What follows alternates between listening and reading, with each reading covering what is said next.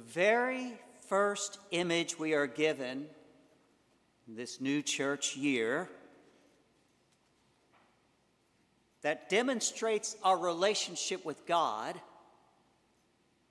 is from the prophet Isaiah. God is the potter. We are the clay. This is an important image to keep in mind because it teaches us that we are all being shaped, being molded by God. Not just in our initial creation, at our conceptions, in our mother's wombs, but every day of our life. God is shaping us.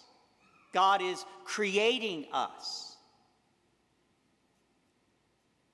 But how? By making us wait.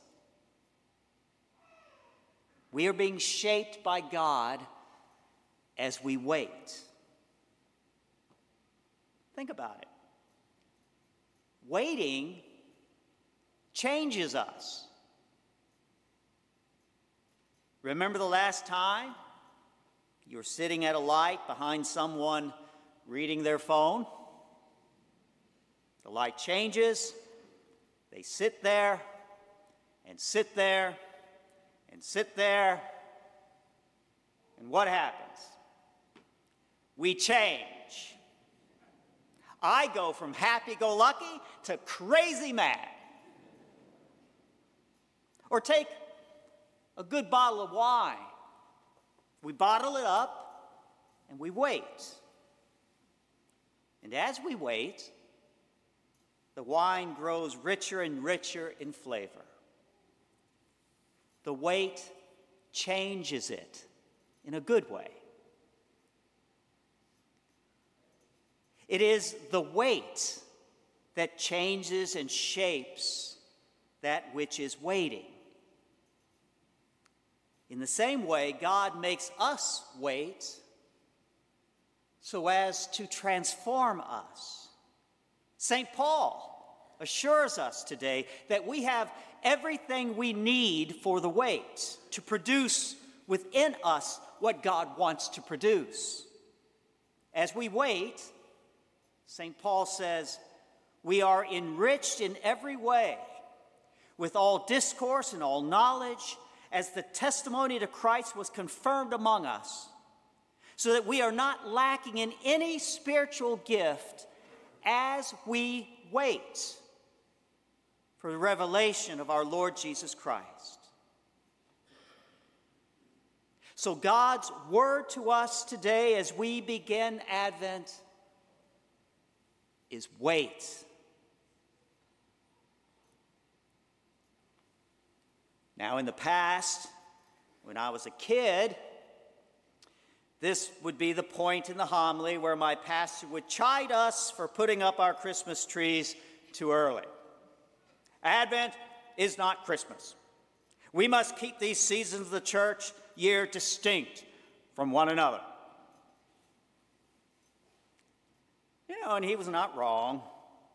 The seasons of the church are distinct, and each have their own unique messages to convey. Waiting to put up your tree can be a powerful embodiment of the waiting we disciples are engaged in our faith journeys, and which the church highlights in the season of Advent.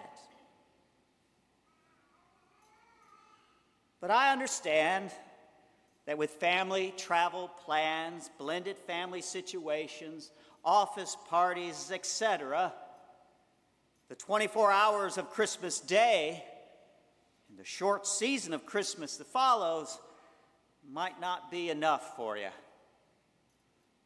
You may not feel you are able to wait to put up your tree. I know I couldn't. If this is you too, I would invite you to be cognizant of another Advent activity that we are supposed to be doing while we wait. watching. Advent waiting is not supposed to simply be an idle activity. We're not supposed to just twiddle our thumbs. We are called to watch for Jesus. But where?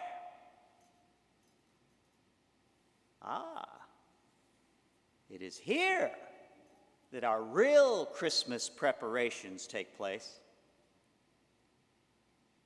Remember last Sunday's gospel on the feast of Christ, King of the universe? Jesus said to his disciples, "When the Son of Man comes in glory and all his angels with him, he will sit upon his glorious throne, and all the nations will be assembled before him.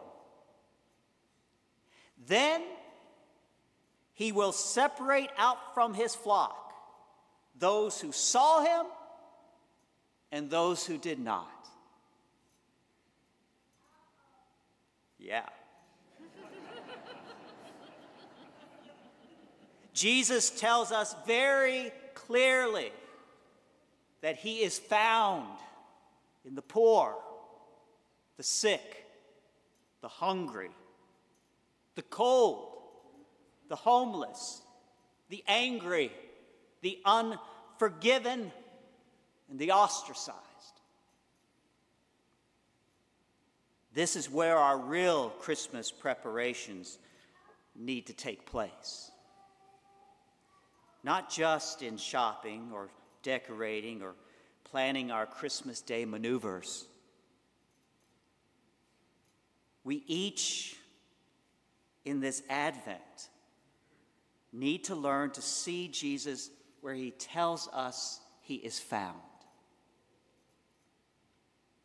May this morning's first Advent Eucharist help prepare our eyes to see Jesus, open our minds to know Jesus, and shape our hearts to serve Jesus as we watch and wait for his coming